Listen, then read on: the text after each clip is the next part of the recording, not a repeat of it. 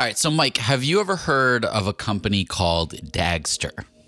Yeah, it's one of a recent class of data engineering focused products that's taken advantage of this surge in importance that these teams and tools seem to have internally these days, right? Yeah, that's right. Dagster, it's a data orchestration platform, and it was initially developed by Dagster Labs, a company founded by Nick Schrock in 2018. Schrock, who was previously a co-founder of the popular software framework GraphQL, envisioned Dagster as a tool to address the challenges of building and managing complex data pipelines in a reliable and scalable way. Today, we're going to explore the history of Dagster a bit, and specifically look at the time as during the company where they found product market fit. That's awesome. Yeah, you sat down recently with Pedram Navid, and I know he's a data veteran whose experience spans from being the head of data at High Touch to even the owner of his own data consultancy. Now he's the head of data engineering and developer relations at Dagster Labs. That's right. I have a feeling the product folks out there will enjoy hearing about their product market fit journey, at least finding that initial product market fit. All right, that sounds awesome. But first, we have a related story that you'd like to discuss too, right? That's right. One that has to do with the emerging data space, but what's called quantified organizations. It's new development here in the corporate ecosystem. So all that and more after we roll the intro. Welcome to Rocketship.fm. Rocketship FM is produced in partnership with Product Collective. We're your hosts, Michael Saka. And I'm Mike Belcito. But first, a quick word from our sponsors. As AI continues to revolutionize our world, there's a critical conversation we can't ignore: AI safety and security. And that's where HackerOne's AI red teaming comes into play, rigorously testing AI models to prevent them from being misled or exploited. HackerOne employs over 2 million ethical hackers, and 750 of them specialize in prompt hacking and other AI security and testing. So HackerOne isn't just theorizing, they're actively safeguarding AI's future. Just recently, a team unearthed over 100 vulnerabilities in just 2 weeks. So whether you're at the helm of a startup or steering product innovation at a large company, it's time to prioritize AI security. Visit hackerone.com/AI for more. Again, hackerone.com/AI. This episode is sponsored by porkbun.com. Porkbun is a refreshingly different domain name registrar that's different from the other ones like GoDaddy or Namecheap. They've got low prices on hundreds of different domain extensions. They've got everything from .com domains to really cool ones like .pro, .dev, .xyz. Every domain name at Porkbun comes with tons of freebies too, like SSL certificate, who is privacy, DNS, URL forwarding, and hosting trials. Because why pay for things that should be free, right? All these incredible features and tools are backed by incredible support, 365 days a year, and more 5-star reviews on Trustpilot from real customers than anyone else. Look, you can get $1 off your next domain name from Porkbun and see why they're the best domain name registrar around by using our code. Just go to porkbun.com/RocketshipFM24. That's porkbun, porkbun.com/RocketshipFM24. You'll save $1 on your next domain. Okay, before we get into the story of Dagster and their journey to product market fit, I wanted to talk about this article in the Wall Street Journal based on research by Deloitte about companies who are using new data sources to measure and manage work. Yeah, I saw that. The article, it talks about the emergence of what they're calling quantified organizations, which leverage volumes of work and workforce data to drive organizational strategy. By harnessing this passive data from workplace applications like, email, collaboration tools, these organizations can shift focus from mere productivity to actually enhancing human performance and the overall workforce experience. Yeah, and before this article, I had never heard of this quantified organization before. Well, a quantified organization, for all of you that aren't familiar as well, it's an entity that strategically utilizes data to measure various aspects of its operations, particularly related to work and the workforce. This approach involves collecting and analyzing data from a whole diverse set of sources, such as workplace applications and tools, all to gain insights into productivity, human performance, and the overall work experience. Quantified organizations prioritize using data-driven insights to inform decision-making processes and drive organizational strategy, ultimately aiming to improve outcomes for workers, teams, and the org as a whole. Yeah, so this approach, in theory, it leads to improved financial and operational outcomes for the organization. However, it highlights the importance of managing risks such as biased algorithms and privacy concerns to maintain trust and fairness when all of our data is being analyzed. And that's kind of crucial for sustaining a brand reputation in this new world. This is, or at least it could be, the new world we're going to live in as employees. Yeah, but my concern is, while the idea is intriguing, is the fact that organizations will try to utilize these new data sources and AI tools to measure work and workforce performance before they're really ready, right? There's a ton of nuance in these decisions, and I don't know, if we can't make the correct decision as people, I'm not sure how we could build a solution that's able to handle these nuances even better. Yeah, it can come off as a bit creepy that we're using every piece of our digital footprint to actually influence these decisions too.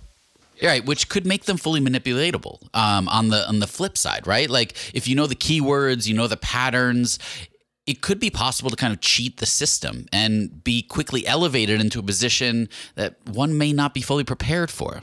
Hopefully the system will realize its mistake and learn from it. Hopefully, but I don't know. Yeah. Well, on that note, if you're working within a quantified organization or you're considering building one, let us know. I'd love to interview you. I know Michael would as well, and the impact that it's had or that you expect it to have in your organization. Hey, it could be an entire episode that we dedicate in the future. So definitely reach out to us if that's the case. Yeah. Now let's take a quick break and we're going to dive into the product market fit story behind Dagster. This episode is brought to you by Yahoo Finance.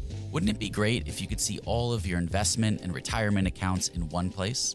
With Yahoo Finance, you can consolidate your views with multiple accounts into one hub and access the expert analysis you need to tend to your entire portfolio with confidence. Honestly, this has been a lifesaver for me. I've used Yahoo Finance to consolidate all of my various 401k and investment accounts so I can see everything all in one place. And it makes it incredibly easy to manage. So if you're struggling with that, check out Yahoo Finance. For over 25 years, Yahoo Finance has been the brand behind every great investor. You can securely link your brokerage accounts for a unified view of your wealth, including your 401k and other investments. A comprehensive perspective is what sets apart a great investor, and that's how Yahoo Finance ensures that you have the insights to look at your wealth in its entirety. So go to yahoofinance.com. That's yahoofinance.com, the #1 financial destination. When Rainn Wilson realized he had a special gift for talking people to sleep, he had two choices: construct a massive speaker that would blast his voice to every person in the country, or invent a talking pillow. AT&T Business eventually talked him into the pillow thing. And backed by a reliable network, the only network with built-in security controls, Sleep with Rainn was a hit. Take your ideas to the moon and beyond at business.att.com. That's business.att.com. Okay, so Dagster, founded by Nick Schrock in 2018, it's a data orchestration platform designed to simplify the creation and management of complex data pipelines. Schrock, who again is known for co-founding GraphQL, he aimed to address the challenges of reliable and scalable data pipeline development. Today, we're diving into Dagster's history, focusing on its journey to find product market fit.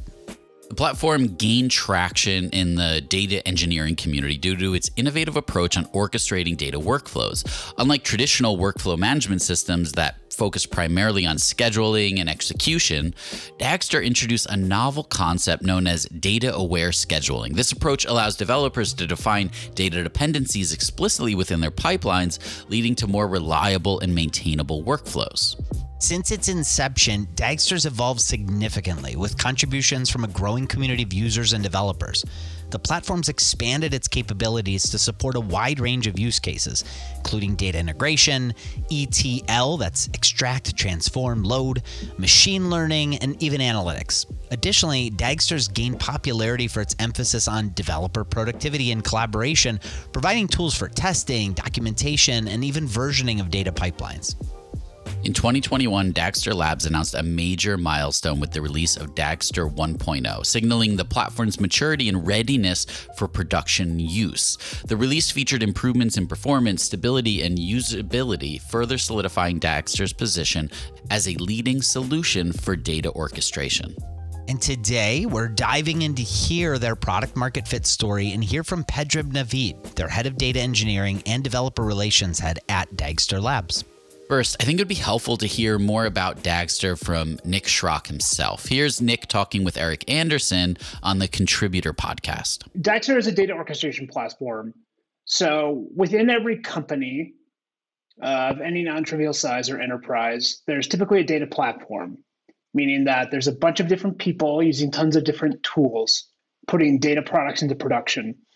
And in order to do so, they have to work together because typically one team creates data products and then another team consumes those and so on and so forth. So these data orchestrators or workflow engines become critical pieces of infrastructure in these enterprises. And we just thought there's a huge opportunity here because just the overall theme we're seeing is that people, and this has taken years to realize, but people in the data domain are beginning to realize and are in the process of realizing that this is a software engineering discipline. And you really want to have a full, proper software engineering lifecycle with a delightful developer experience, testing, fast deployment. And then in data, we think you need to also track the produced assets. And so Dagster is an orchestration platform that really thinks about this problem. Now, before Dagster, Nick was instrumental building GraphQL inside of Meta. Here's Nick about his time leading up to Dagster from that same interview. Totally. So yeah, as you mentioned, I worked at Facebook from 2009 to 2017. And I believe I was the one who started this group called Product Infrastructure. It started 3 engineers, but it really expanded and grew. And that team's job was to serve our application developers and make them more efficient and productive. And out of that group, a very special group of people, I didn't have anything to do with the project, but React came out of that group, which obviously is an open source runaway success. And then I personally was the original creator of GraphQL and then co-wrote the spec, which we then open sourced. And, I learned a lot in that experience about the power of open source communities and just how these technologies can take off. And I left Facebook in 2017 and was figuring out what to do next. And I was just talking to companies about what their technology challenges were, both legacy or traditional enterprises, as well as companies that are in Soma or in the Valley. And what he found was there was a big problem here. Here's Pedram talking more about this. And that's sort of how Nick Schrock built the product, right? He went to talk to companies, he went to talk to data leaders, and he said, what's the biggest pain point? And he heard the same thing over and over again. It's data pipelines. So he took that knowledge and he's like, I'm just going to solve this problem for these people. And then he went and talked about it, right? And I think early stages, founder-led sales, like there's no substitute, right? Like your founder needs to be out there talking about, what he's passionate about and what he cares about. And that will, if it's something that's real and if it's a real problem, like that's just going to naturally lead to people wanting to use your product, right? So I know in the early days that was what happened. Eventually what we found is like the open source tool, like having the open source product itself was another proof point, right? Like if it's open source, you can go and try it yourself and you can kind of get a feel for, is this thing real, right? Like what are the limitations? Because for stuff like this, it's like such a critical part of your pipeline. Like you don't really want to just trust somebody who's selling it to you at the end of the day, right? Like you want to know that like you have the ability to go and try it yourself. Pedrum's connection to the company began around this same time. He heard Nick speak on a podcast and was intrigued. Having worked in the space, he began to get involved in the project. Yeah, it was probably 2020, so around 4 years ago, I think. I had been a data engineer at a startup, and as part of that job, I was using Airflow, which was the standard orchestrator of that time, right? It was sort of what we all defaulted into, and it was a very frustrating experience for me. And after that job, I was like, all right, well, let's see what else is out there. And I had listened to a podcast where the founder, Nick Schrock, had talked a little bit about why he started a company called Dagster, which was really a different take on how to do orchestration, a modern take. He had just finished building GraphQL, and he was really excited about solving another big problem, right? And so I thought, I got some time off, let me play around with this thing. And it was still super early, so definitely not at the stage that it was today. But even then, I could tell like there was like something really, really unique and special here. A lot of those initial pain points I had with Airflow around like testing and usability were really addressed really well when it came to Dagster. And so I had played around with it. I even found like an old Slack message I sent to the team on their public Slack, where I said, hey, like I love this product, maybe in a few years I'll actually contribute to it. And 4 years later, here I am working with them. Okay, let's take a quick break here, and we'll hear more about their journey to product market fit after a quick break. So before the break, we were discussing Dagster's history with Pedram Naveed, who joined the company about 4 years into their existence. While the company was growing, it still felt like it had room to grow to really meet the market's demands. Here's Pedram on his early days at Dagster. I've seen this before too, where someone who joins a company often has a different perspective on how far along they are in terms of product market fit. At my previous startup, it was called High Touch, and I had joined, and I saw immediately the value of what they were selling, which was a way to send data between like Salesforce and your data warehouse, something I've struggled with all my life. So when I had joined that company, like I immediately knew there was real like value here. But I think the people who had been there before me, like they were still part of that, like, is this a thing journey? Like, is this really, something people want to buy? Like, do we have to keep just giving this away, or are people going to pay for it? And to me, it was like, no, absolutely not. Like, we got to be charging people. Like, this thing is good. When I joined Dagster, it was like similar in vibe, maybe not so much on that early of a stage. I think they already had, pretty big customers at that point. They had launched their cloud product. I want to say maybe the year before, but it was still a company that was, I think, finding its legs in terms of the market. So when you're like online in the communities, talking to other data people, Dagster wasn't coming up in the conversations as often as some of the other competitors were when I had joined, but that was like starting to change. And, I think we are still in that like S curve, of the product market fit. We have people who love us. We have people who talk about us a lot now naturally on their own. We have people who go out and do conferences and they talk about using Dagster, and we find out like after they've done a talk. So it's like this building of excitement that we really sense. At the same time, we see like all the inevitable pains of scale, right? Our databases are overloaded and they need to be upsized. It feels like every day the data that's coming through our systems is always larger and larger. Customers want more and more things, and like we're starting to feel sort of that pressure, but it's like a really fun type of feeling where you're like, all right, they actually like this thing, and we have a real opportunity to capitalize on it. So we're really definitely still in that phase. It feels like we are past the stage where it's only the early adopters who are like curious about any new technology. And now it's like people are like thinking like, I want to solve like an actual problem. And Dagster is a tool that can do that for us. And they're coming to that on their own, which is really cool. And so we went on to discuss moving out of that early adopter phase. What considerations did they make at this point to begin to expand their reach and really messaging to a broader audience? There's a lot to do. So, I mean, there's everything from the marketing side. So, right, do we have the right collateral? Is our website speaking to the right audience? Are we running the right type of events? I think in the earlier days, we were much more almost exclusively focused on the practitioner. And I think that's the right place to start. We were focused on data engineers who really wanted to solve problems with their data pipelines. And they were tired of the way things are going. And that's still, I think, a core audience. And we can't forget that. And it's really important not to forget who our core audience is. We still do that today, but that's where you start. And now we're starting to sort of think, all right, well, what else do we need to do to sort of enable not just the data engineer, but their leaders and managers, their VPs of data. They also need to know what Dagster is, because if some engineer just shows up and says, we should try this new thing, if you're a manager, you've probably seen 100 new things, and you're like, I don't know what that is. I don't have time for this. But if it's something you've seen and heard of, and there's case studies and proofs and examples of this thing actually working, not just for a random, small business, but, major companies, that's sort of how you build that sort of enterprise motion, right? So there's a whole marketing angle that goes along with that. There's the whole sales side, right? What kind of sales process do you want to enable as well?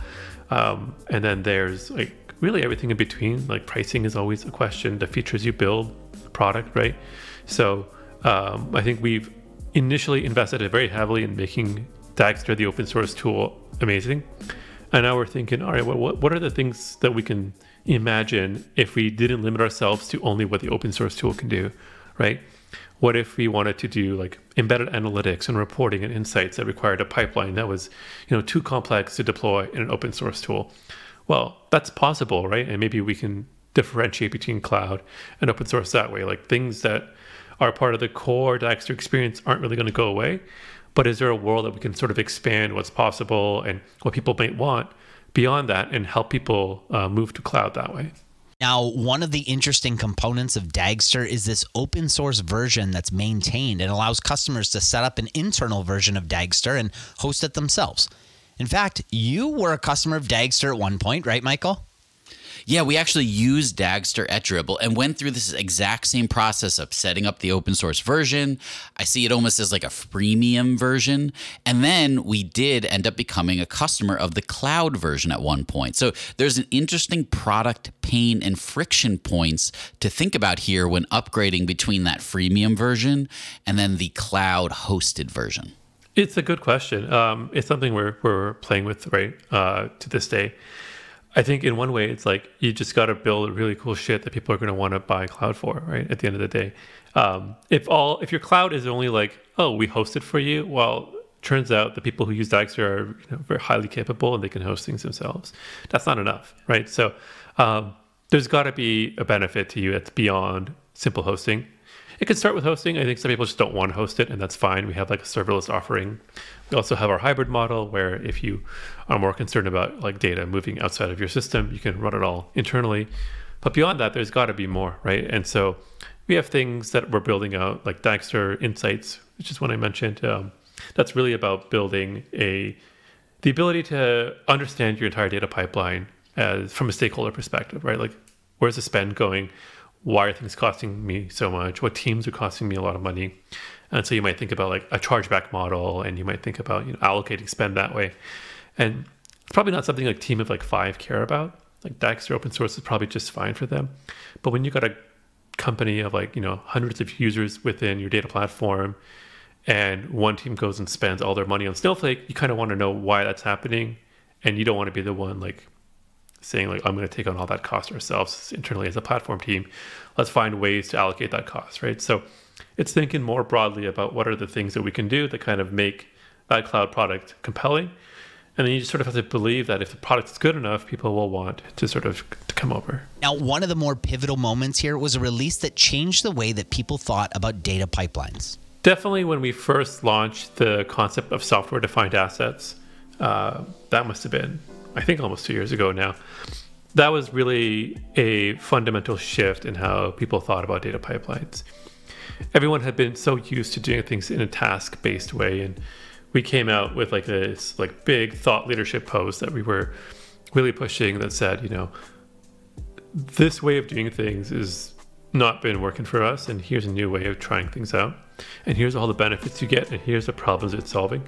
And that seemed to really help, I think, at least in the early days, get some of those, I would say, early adopters who are working at companies like sort of adopt, right? And that was, I think, a big one. And then from there, it's just been, I can't say it for just one thing. It's just continuous improvement, future launches. Launch week has been really helpful. Just like talking to our customers and seeing like what's next, what else can we do to sort of move the needle, and just building that over and over and over again. I think our velocity is like the one thing that has been the most impactful on the whole. Is like, if you look at where Dagster was a year ago and you look at where it is today, you look at where it was 3 months ago, you look at where it is today, it's just like continuous improvement, relentless releases. Like our team does not stop, and there's very little that can compete with like high velocity teams, I think. So what comes next for Dagster? Yeah, there's a few. So we kind of like this idea of like making it so you don't have to buy so much shit in your stack. Like the modern data stack is like this idea that came out, I think, 4 or 5 years ago, like peak SERP phenomenon, just like buy 27 different tools to build your data stack and it'll be great. And then, one day we all woke up from the drunken haze and we're like, holy shit, like what are we doing? And what are all these builds and what are these companies? Half of them don't exist anymore. Half of them are trying to sell you, 40K, 50K deals now. They were $20 a month. So I think like the orchestrator itself, like the data platform you build, Dagster can be the core central part of that. And if that's true, you kind of get a lot of nice things for, not free, but like for very cheap. I think, reporting and insights is like the easy one, but you kind of get a data catalog as well.